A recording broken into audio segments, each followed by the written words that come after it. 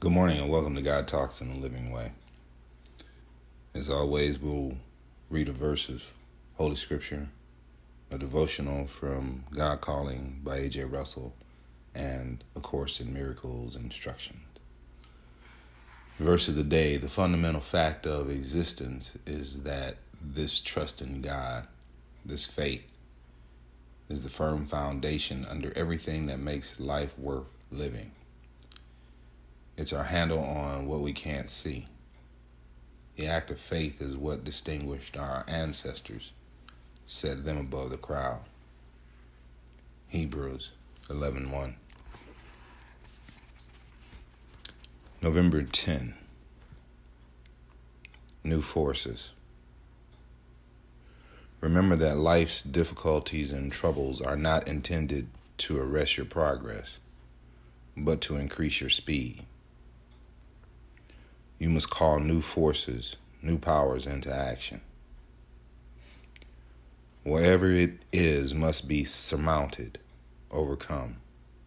Remember this. It is as a race. Nothing must daunt you. Do not let a difficulty conquer you. You must conquer it. My strength will be there awaiting you.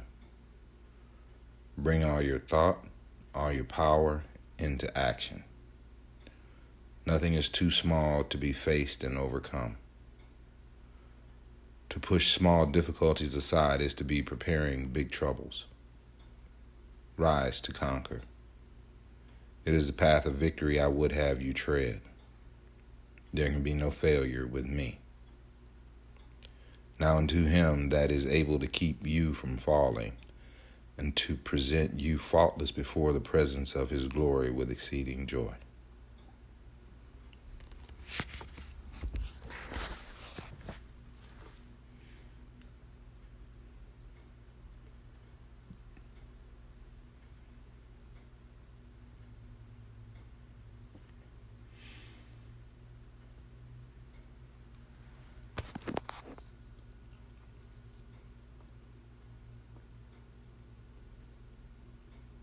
The Holy Spirit. Jesus is the manifestation of the Holy Spirit, whom he called down upon the earth after he ascended into heaven, or became completely identified with the Christ, the Son of God, as he created him. The Holy Spirit, being a creation of the one Creator, creating with him and in his likeness or spirit, is eternal and has never changed. He was called down upon the earth in the sense that it was now possible to accept him and to hear his voice. His is the voice for God and has therefore taken form. This form is not his reality, which God alone knows, along with Christ, his real Son, who is part of him. The Holy Spirit is described throughout the course as giving us the answer to the separation and bringing the plan of the atonement to us, establishing our particular part in it and showing us exactly what it is. He has established Jesus as the leader in carrying out his plan, since he was the first to complete his own part perfectly. All power in heaven and earth is therefore given him, and he will share it with you when you have completed yours. The atonement principle was given to the Holy Spirit long before Jesus set it in motion. The Holy Spirit is described as the remaining communication link between God and his separated sons. In order to fulfill this special function, the Holy Spirit has assumed a dual function. He knows because he is part of God. He perceives because he was sent to save humanity. He is the great correction principle, the bringer of true perception, the inherent power of the vision of Christ.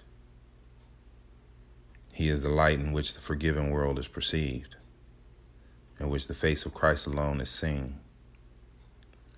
He never forgets the Creator or his creation. He never forgets the Son of God. He never forgets you. And he brings the love of your Father to you in an eternal shining that will never be obliterated because God has put it there.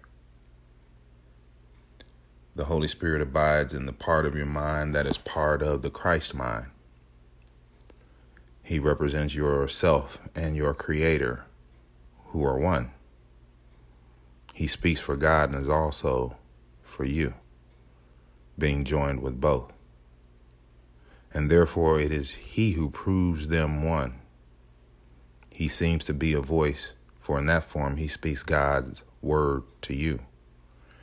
He seems to be a guide through a far country, for you need that form of help. He seems to be whatever meets the needs you think you have, but he is not deceived when you perceive yourself entrapped in needs you do not have. It is from these he would deliver you. It is from these that he would make you safe. You are his manifestation in this world. Your brother calls to you to be his voice along with him. Alone he cannot be the helper of God's Son, for he alone is functionless. But joined with you, he is the shining Savior of the world, whose part in its redemption you have made complete. He offers thanks to you as well as him, for you arose with him when he began to save the world. And you will be with him when time is over and no trace remains of dreams of spite in which you dance to death's thin melody.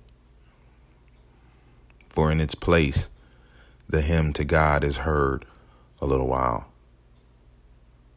and then the voice is gone, no longer to take form, but to return to the eternal formlessness of God.